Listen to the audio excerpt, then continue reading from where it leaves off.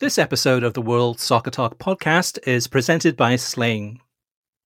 This week on Sling, you've got the next series of Copa Libertadores games, including River Plate against Fluminense. Next week on Sling is the next round of Euro 2024 qualifiers, as well as UEFA Nations League semi-finals, all the way through to the final, all of it on Sling. So definitely check that out in terms of those select games.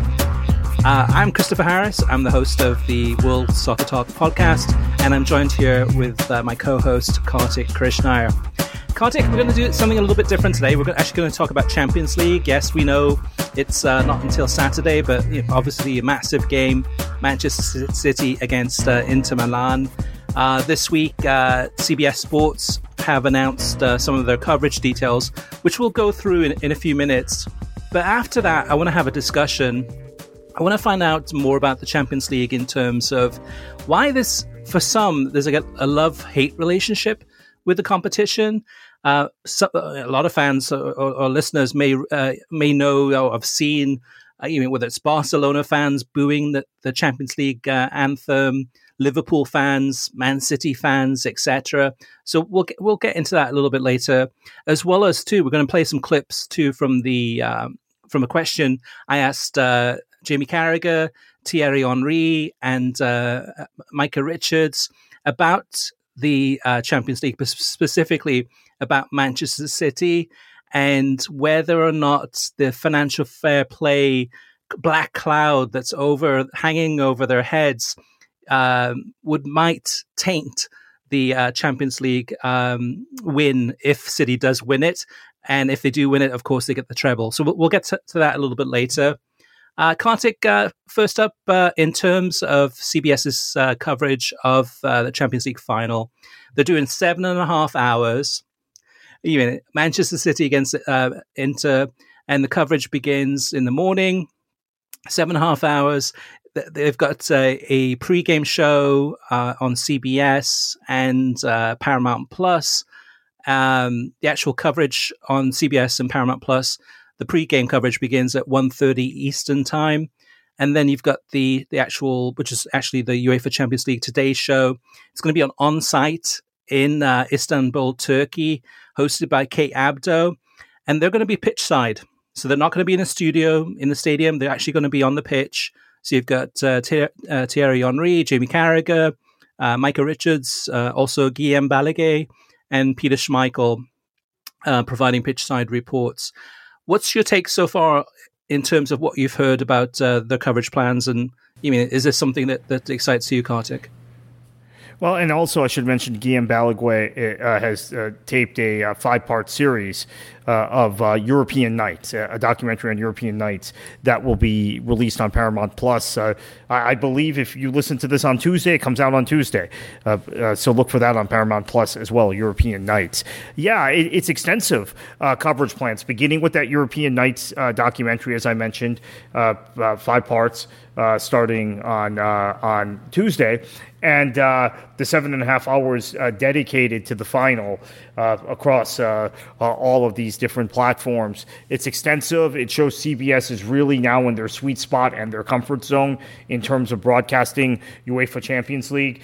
And they have a potpourri of talent. In fact, I watched Peter Schmeichel and Micah Richards the other day on I guess Peter Schmeichel was on ITV and Micah Richards was on no, they were both on the BBC. But CBS has been able to get some of the best talent in terms of former players who are on networks in the UK. Obviously, Jamie Carragher's on Sky, and they have people who've been on ITV as well, Thierry Henry, etc. So this is a really, really built-out presentation. My only concern is that maybe they should do more to integrate their Serie A team and their Serie A broadcasters into this presentation, because there is a Serie A club in this final, as there has been in every European final, right? All 3 European competitions, Serie A teams in the final. Yeah, and I think we'll see some of that on the CBS Sports Golasso network with Mike Greller and some of the other cast from the Serie A show sharing their analysis prior to the actual pre-game coverage on CBS Sports. But yeah, Kartik, I mean, it's a good point because, I mean, to me, like when I look at this CBS Sports crew, they're all likable characters, right? It's hard to think of, you mean, if you had a blank piece of paper right now and you said, okay, put together the best crew of talent to do, a pre-game, halftime, and post-game coverage. Some of the biggest stars from around the world who would really be good analysts. It'd be hard to come up with a list that's better than this. Now, not everyone likes the style, right? In terms of which Michael Richards said that this week too when we talked to him. He said, okay, sometimes when it's going to be a segment and it's going to be fun, we go deep into that fun segment. When it's something that's more analytical, we'll go deep into that analytical. When it's something a little bit maybe a topic that's an important topic such as racism, we go deep into that. So they're able to kind of try different things, and not everyone's going to like that.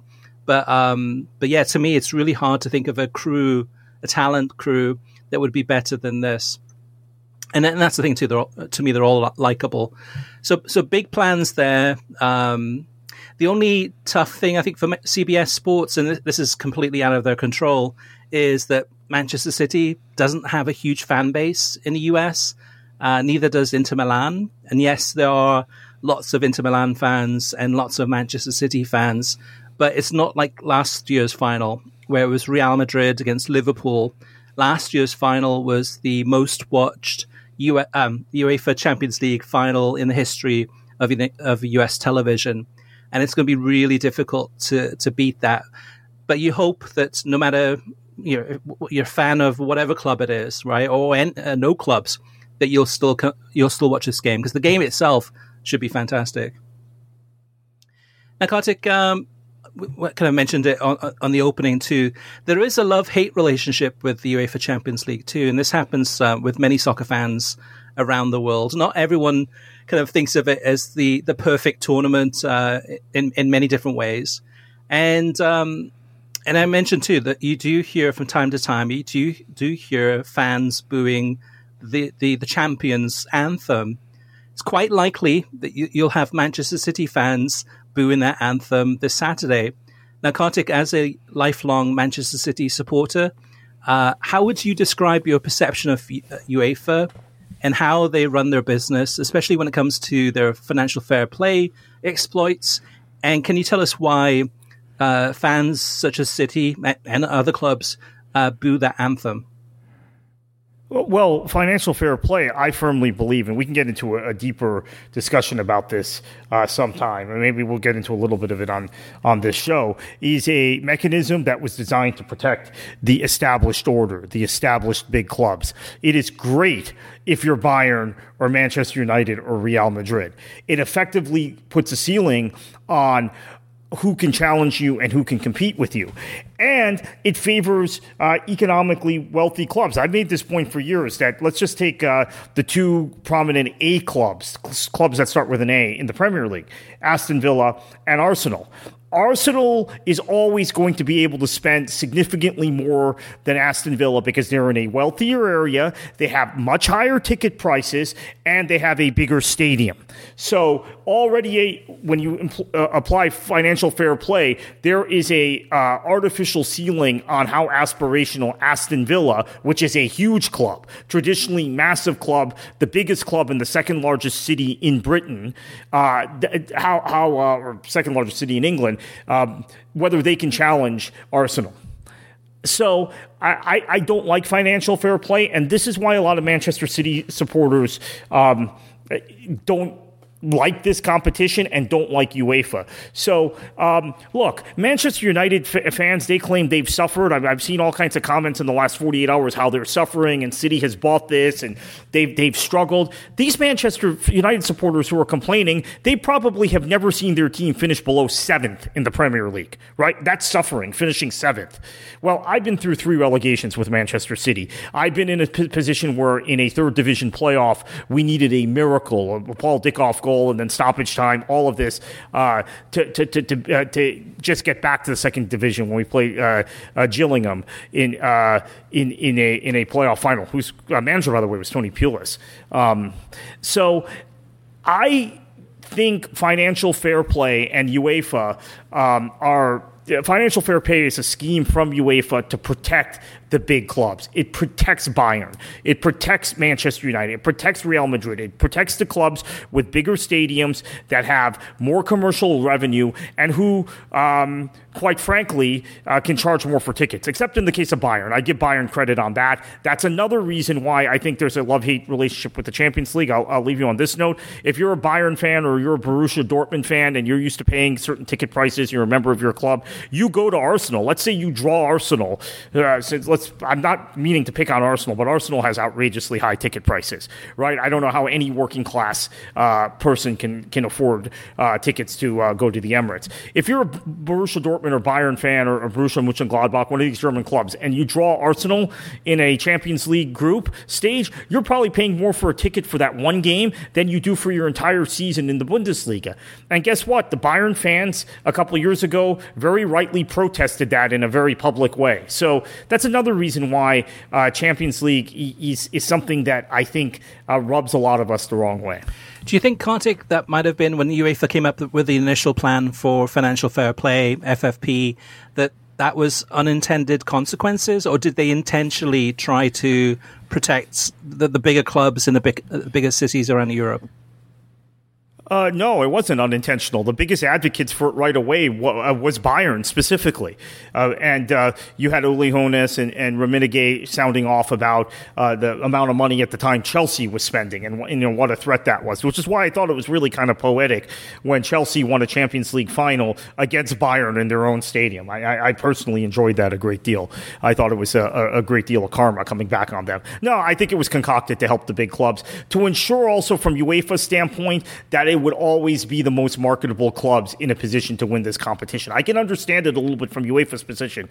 You just mentioned they have an Inter-Manchester City final. This is not as lucrative as having a Real Madrid-Liverpool final last year, or having a Barcelona-Bayern final, or that sort of final.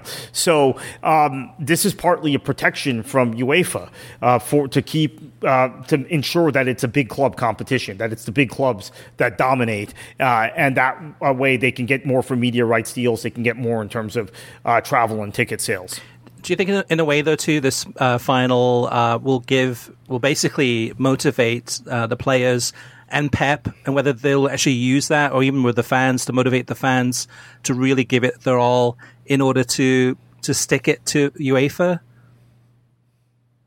Yeah, I think that now that City is in the position to win the Champions League against a very good Inter team, by the way, I don't like just the assumption in the English press that Inter isn't a good side. Serie A, to me, was the best league in Europe this year. So the fact that they didn't win their league and Manchester City did win the Premier League, which I thought was kind of an inferior league, at least at the top, to Serie A. Maybe top to bottom, the Premier League was the best league in Europe. I should correct myself. But I think at the very top, like the top 6 or 7 was better in Italy than any other league in Europe.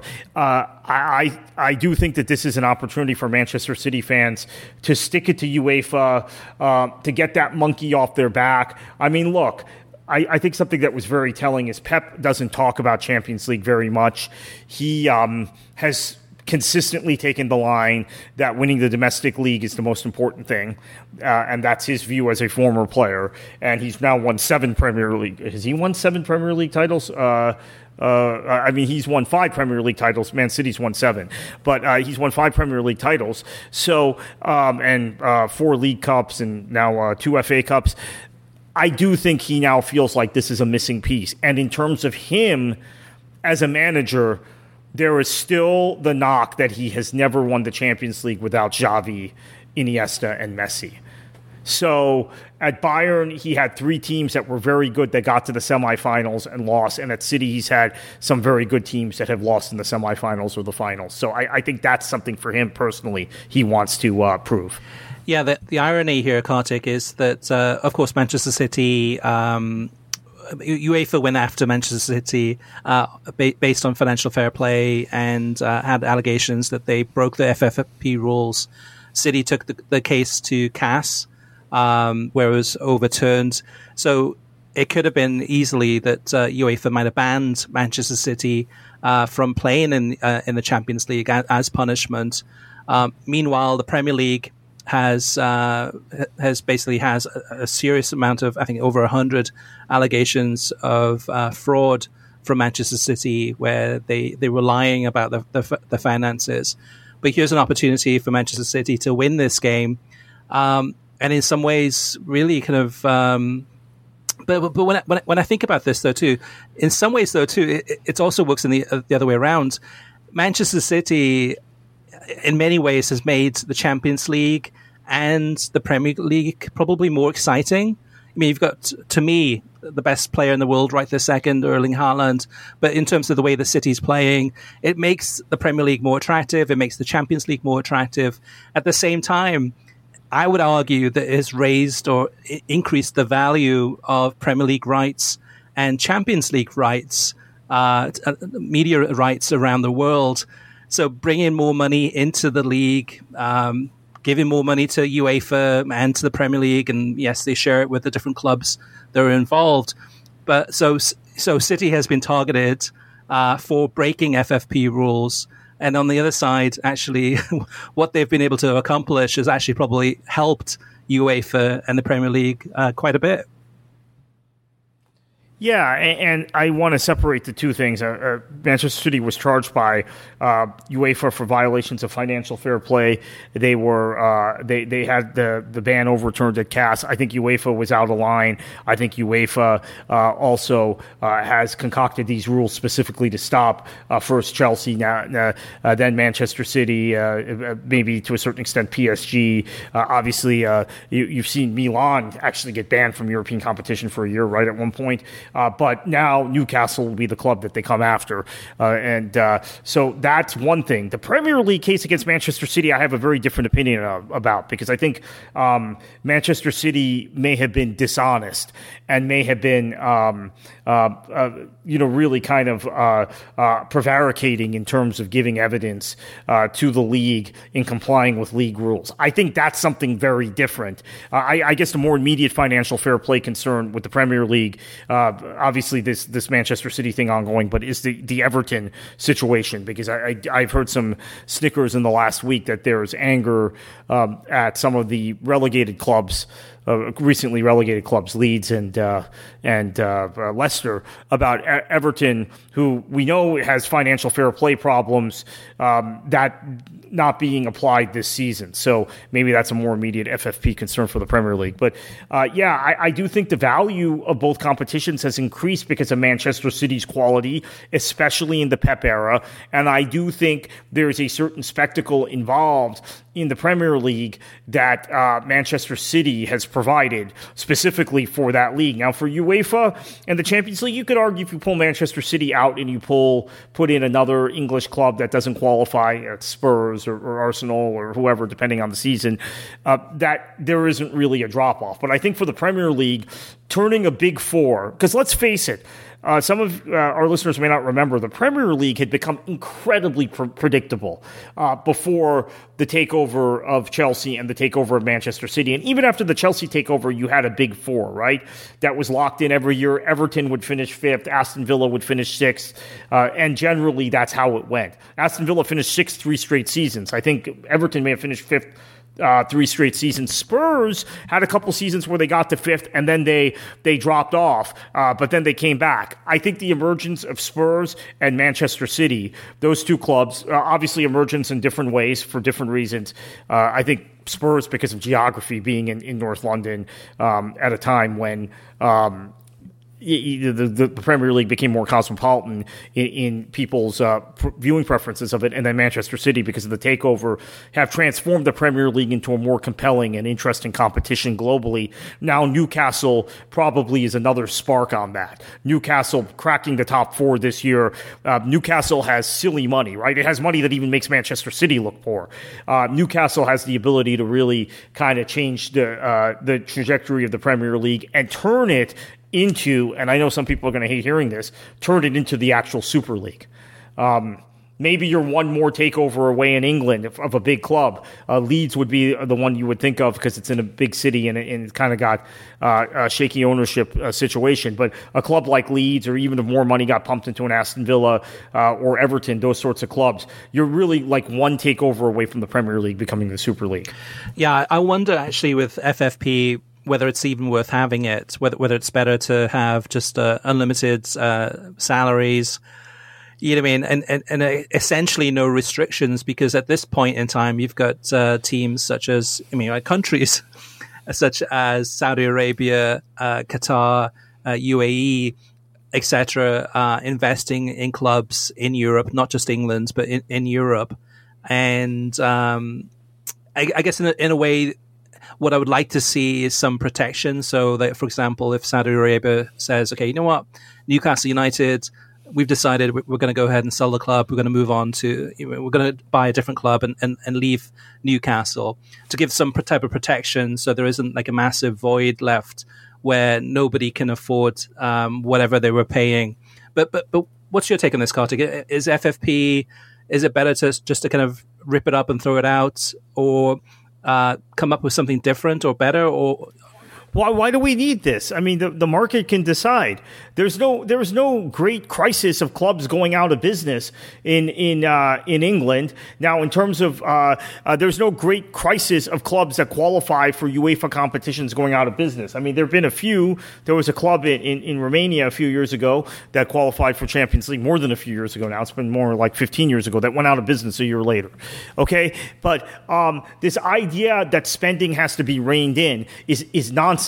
Okay, we want investment in this sport. We want people to put their money into this sport. That elevates the sport. I have never seen something where in a capitalist system where you say, you know what, we really don't want investment. We don't want money coming in. I mean, it's the beginning of kind of the Americanization of European football. I mean, where you have all these artificial caps and these things designed ostensibly to promote competition, but in reality does the opposite. It prevents competition. It limits investment. This idea that stability is more important than the competition is a concept that I, quite frankly, do not understand, and I don't know why FFP even exists. Yeah, that's a good point. I mean, my thing was more protection as far as them going out of business, but they're not going to go out of business. But there might be a gaping difference. You know, our friend Stefan Szymanski consistently points out in his lectures, he's a professor at the University of Michigan, that there is no crisis of football clubs in Europe going out of business. He has numerous examples where clubs were in major financial trouble and they were bought. Bolton is a recent example, right? Wigan is a recent example in the UK. We have a number of examples in France and Spain in recent years. These clubs just don't go out of business. In the U.S., they do, in the closed system where you have all sorts of restrictions and pro league standards and stuff. So FFP is meaningless, other than limiting competition, protecting the top clubs from one of those clubs I may have mentioned, aspiring to punch up above their current weight and challenge them. So last question, Kartik, before we move on to talking about listener mailbag, is if Manchester City is found guilty of violating and fraud in terms of the Premier League, should they have their title taken away from them, which would, if they do win this weekend, it basically effectively makes that they don't win the treble, they would just win the double. Well, it has nothing to do with that. This season is not one of the seasons under inquiry. In fact, Manchester City has been in compliance with FFP by any standard, Premier League standard, UEFA standard, since about the 2017-2018 season. Now, you could question whether the two titles Premier League titles. Now, we're not even talking about Champions League. Premier League titles are the one under Mancini and the one under Pellegrini. So that would be, the 11-12 season and the 13-14 season. You can question whether those maybe should be stripped and vacated. I don't like the idea of giving it to the second-place team because, if you're taking a team out of the competition, you then have to you would have to replay the competition, in my opinion. So I don't like if those titles were to get stripped, they would be vacated. But the reality is, I just did a piece for Beyond the 90 about transfers. And I can't believe the number of transfers that Manchester United and Chelsea have made the last couple of years, where Manchester City have been bidding for the same player and have backed off and said, you know what, we don't want to pay $60 million for Cucurella. You know what, we don't want to pay $40 million for Alexis Sanchez. We don't want to pay $45 million for Fred or whatever it was. So City have reined in their spending. They have reined in their wage bill, and they are very much in compliance with FFP. It has no bearing on this season. It has no bearing on these 3 titles in a row in the Premier League. I don't believe it has any bearing on the previous 2 titles Pep won either. But just to reiterate, it does potentially call into question the Mancini title, that's the most dramatic moment in Premier League history, right? And then the 13-14 title, which was a very good team under Manuel Pellegrini. Those 2 titles would be the ones potentially impacted, and they could be stripped. I'm very realistic about that. I'm hoping that's not what it comes to, but we'll see where this goes from here on that. Yeah, that would be sad though, Kartik. That's probably, out of the history of the Premier League, the one moment, the high point, right? The most exciting end to a Premier League season, and if that's stripped away in the history books, it'll be an asterisk, right? It'll be kind of like, well, actually that title was removed, so it takes away a little bit of that excitement and just complete chaotic fandom that happened at the end of that game. So that's why ultimately I don't think they'll get stripped of titles. I think that's the doomsday scenario, but there could be some other consequence. But yes, if they did get stripped of titles, it would be the 2 I mentioned, and that would mean the most iconic moment in recent English football history. That and I guess the Michael Thomas goal, right, for Arsenal in 1989 against Liverpool. Those would be your 2 takeaway moments from the last 50 years, really. All right, let me go ahead and play the clip from CBS Sports with their take on the question about Manchester City and the treble pursuits. And this is in regards to Manchester City. If they do win the treble this weekend, do you think there's going to be perhaps maybe a perception or a tinge of almost like a black cloud of all of the FFP violations hanging over their head in terms of... No, I don't think so, because innocent until proven guilty. People are going to talk, and that's fine. You can talk that. And if they, are proven guilty, we can have that conversation then. But until now, they said they're innocent, and we've got to trust that. But yeah, if down the line, if they were proven guilty, then that's another conversation. But for all the staff, all the players, the hard work they're putting, it's only really the opposition teams who are going to talk about a tinge. I don't think so personally, because they've not been found guilty. I don't know what the other guys think. You think, Mike, if they are found guilty, they should have the treble taken off them? I think if they are found guilty of whatever it is, they should be a harsh punishment. Of course they should. I'm a big advocate of that. Definitely. So you're a big advocate of punishment? Yeah, I think you've got to be real, haven't you? If they are found guilty, of course, but they're not. So that's why I'm on the side of they've done no wrong. No, I'm the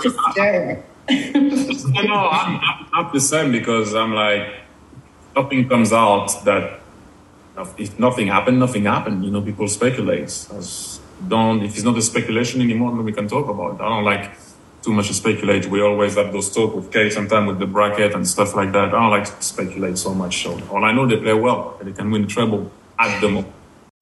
Okay, Kartik, let's move on to listener mailbag.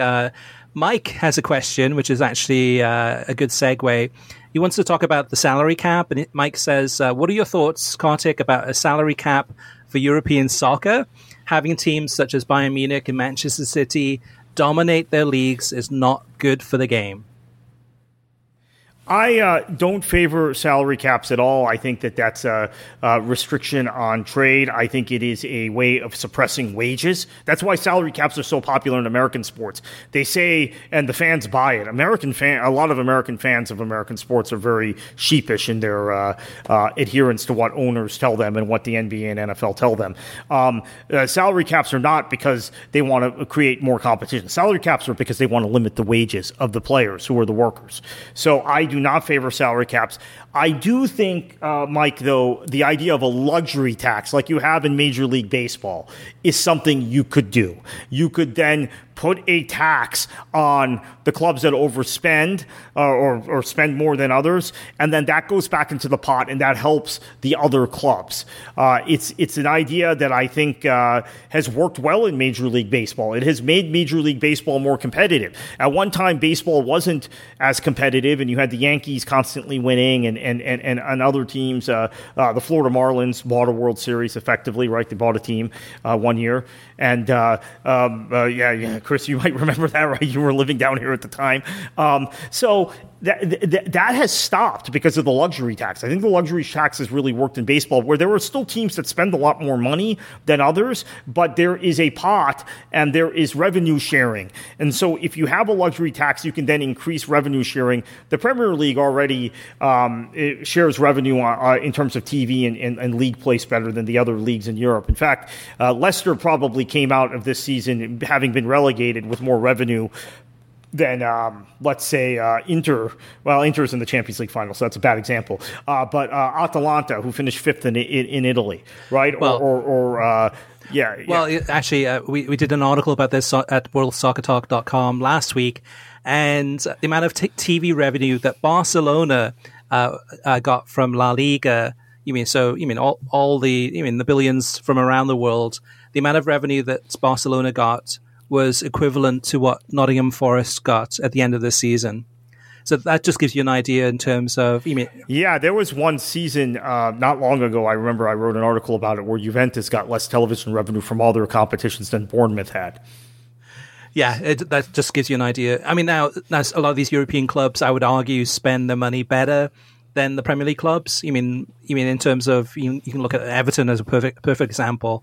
Of what can go wrong. Yeah, that's an extreme example, but correct. Right. Yes. All right, let's move on to Dan. Dan wants to talk to us about MLS Season Pass. I listened to your take on the Apple announcement. I think what's most important is who made the announcement.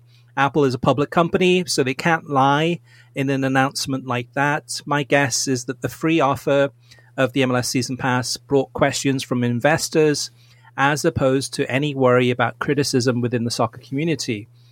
So the game here is one that's played by other streaming platforms. They speak to subscribers, but not revenue. The real question is, what percentage of subscriptions are bought and how many are free? We have to take at face value what they've said about subscription and viewer numbers. The announcement was intended to mollify investors, in my opinion. They will have to figure out how to keep subscribers when free trials end. Yeah, and Dan raises some good points here. I don't completely agree with it. I think there is within the sports community, I wouldn't say soccer community, but in terms of sports media, where we're hyper focused on, viewing numbers and which leagues are doing better than other leagues. And Dan mentions too that. Not to focus not to take at face value what they've said about Apple has said about subscription and viewer numbers. Well, the reality is they've said nothing about subscription and viewer numbers other than that they're happy and it's above expectations. So that's something completely different to me. It's just them saying, okay, we're happy. But that's very, very vague indeed. Dermot says there is obviously a problem with the take-up in subscriptions as far as people signing up. There is no better publicist for Major League Soccer than Commissioner Don Garber. I'm sure if subscribers were anywhere near those that Apple were told they would be, Don Garber would be shouting the numbers from the rooftops. Next up is Bill. Bill says, MLS Week 1 and 2, when all games were open to watch, I watched Atlanta United and rekindled my love of the team and that stadium for home games. My son and I are founders for the first season in Major League Soccer, got tons of emails asking for our opinions, even down to what local food, not a chain, to bring into the Mercedes-Benz stadium, and asking for price points, recommendations on the menus. I got Fox Sports South for me to watch in North Carolina and my son in Connecticut. There is a plaque in the Mercedes-Benz arena with our names on it as first season ticket holders. The whole experience made me feel like I was part of a family and part of something totally different. So then I bought MLS Season Pass for $100, thinking 30-something matches, it's roughly $3 a game, that's fine. I got one email with the account information and then zero contact from them after that. No, how are we doing emails, no thank you emails, nothing. So I canceled my subscription a few weeks ago since I don't want them to auto-renew me for next season. Guess what I got back? Nothing. No sorry to see you go email, no why did you leave us email, nothing. It's a great local regional sport and a very boring national product. Wow. We said that a few podcasts ago where, actually it might have been in an article at worldsoccertalk.com where we said that there needs to be better communication. That, you sign up for MLS Season Pass, you should be receiving an email, or MLS or Apple should be creating an email that goes out every Wednesday that says, hey, here's what's coming up this weekend. We've got this happening. We've got, for example, this past weekend, Kartik, I didn't know it was happening until I tuned in, but I'm not a big Ted Lasso fan. I watched season 1, loved it. Season 2 was okay. But they had one of the stars from Ted Lasso on the show. And I think they had somebody else there too.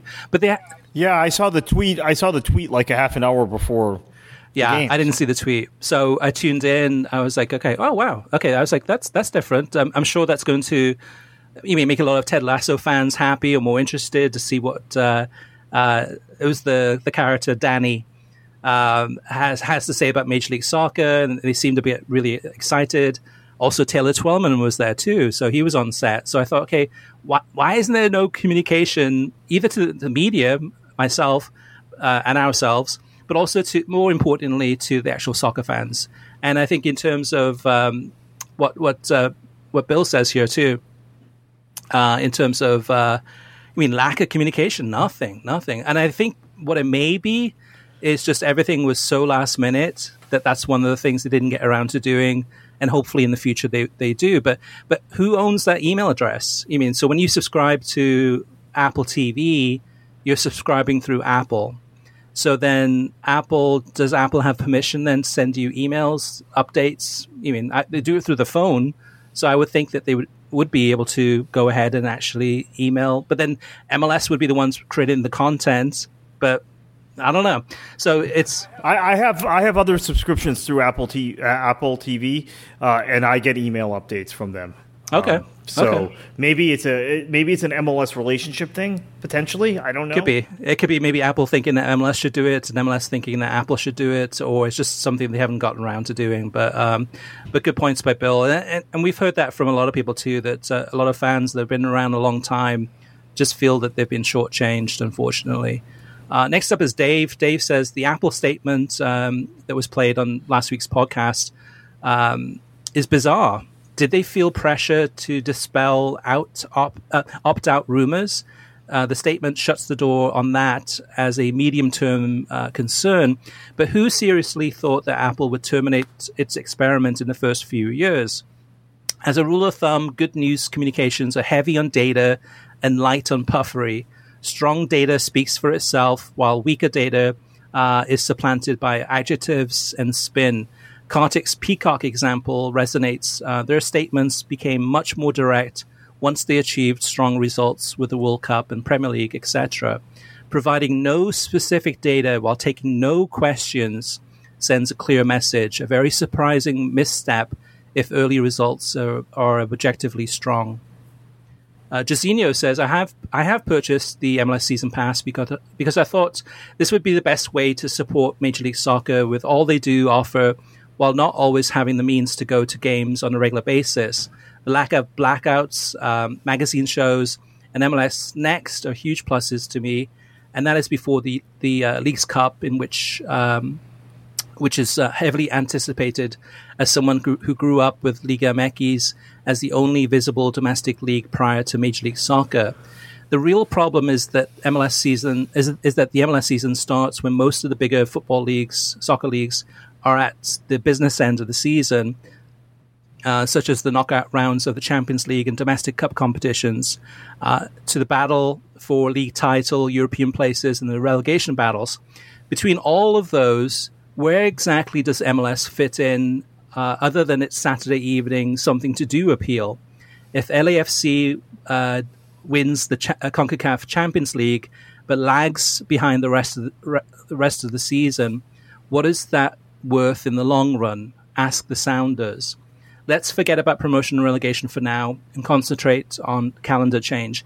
It shouldn't be that detrimental, since games are still held in the fall anyway.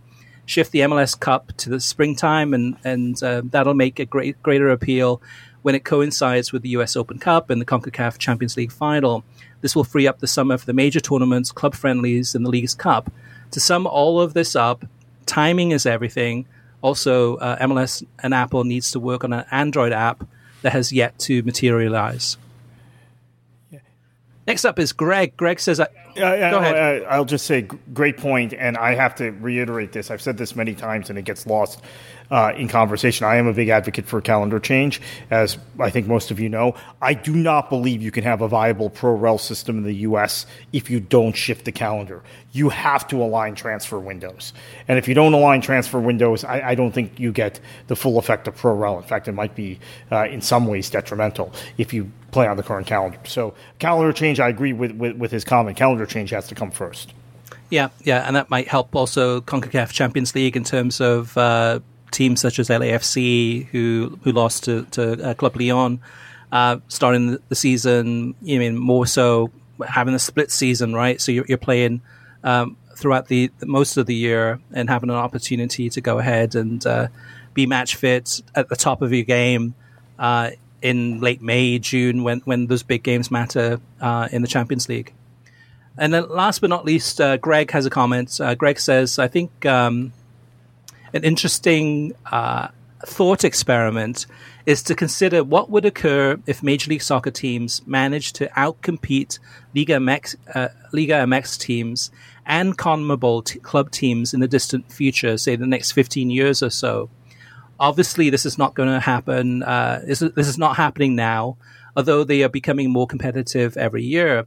But if they do manage to greatly increase their spending and salary cap and begin to win competitions between those other leagues often, I wonder if viewership of games or subscriptions would increase worldwide, despite the lack of promotion, relegation, calendar issues, playoff format inconsistencies, etc.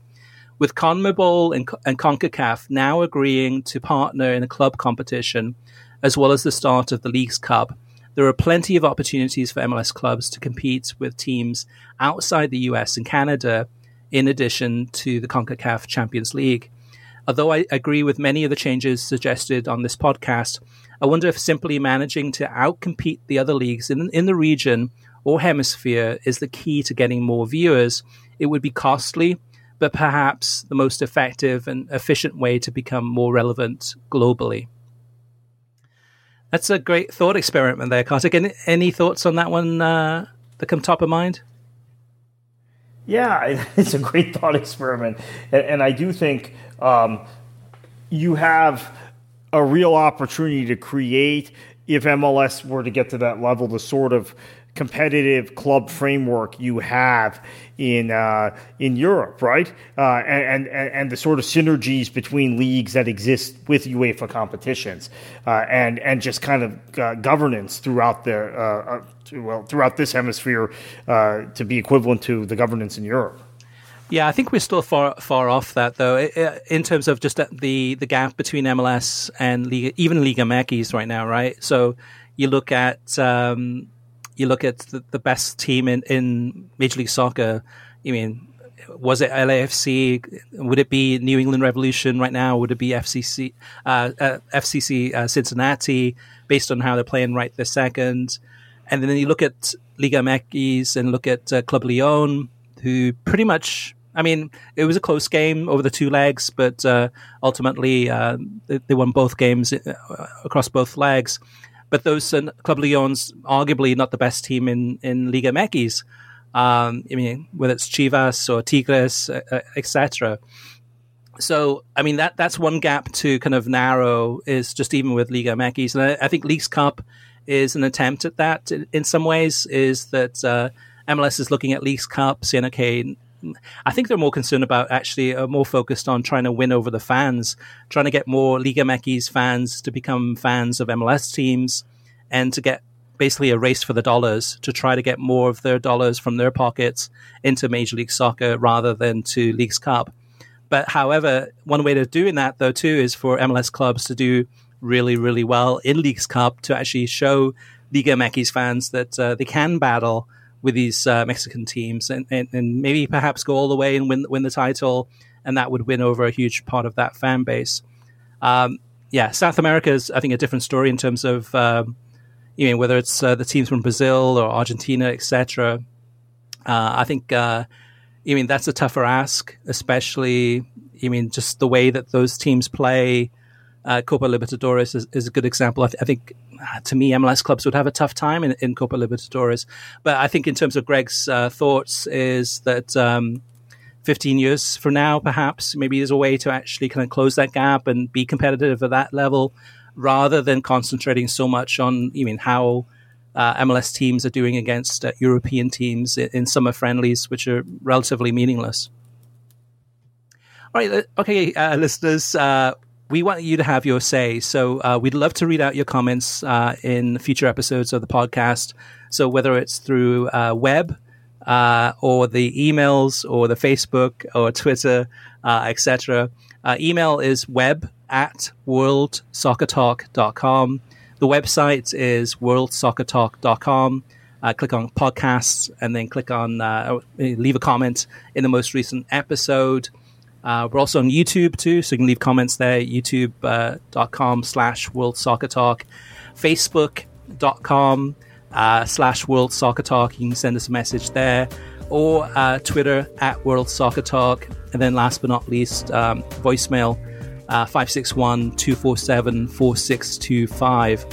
Kartik, where can listeners find you and the content you create on Beyond the 90? Yeah, you can check us out at beyondthe90.substack.com, and then also check me out on Twitter at KKFLA737. Excellent. All right. Well, thank you so much for listening, guys, and really, really appreciate it.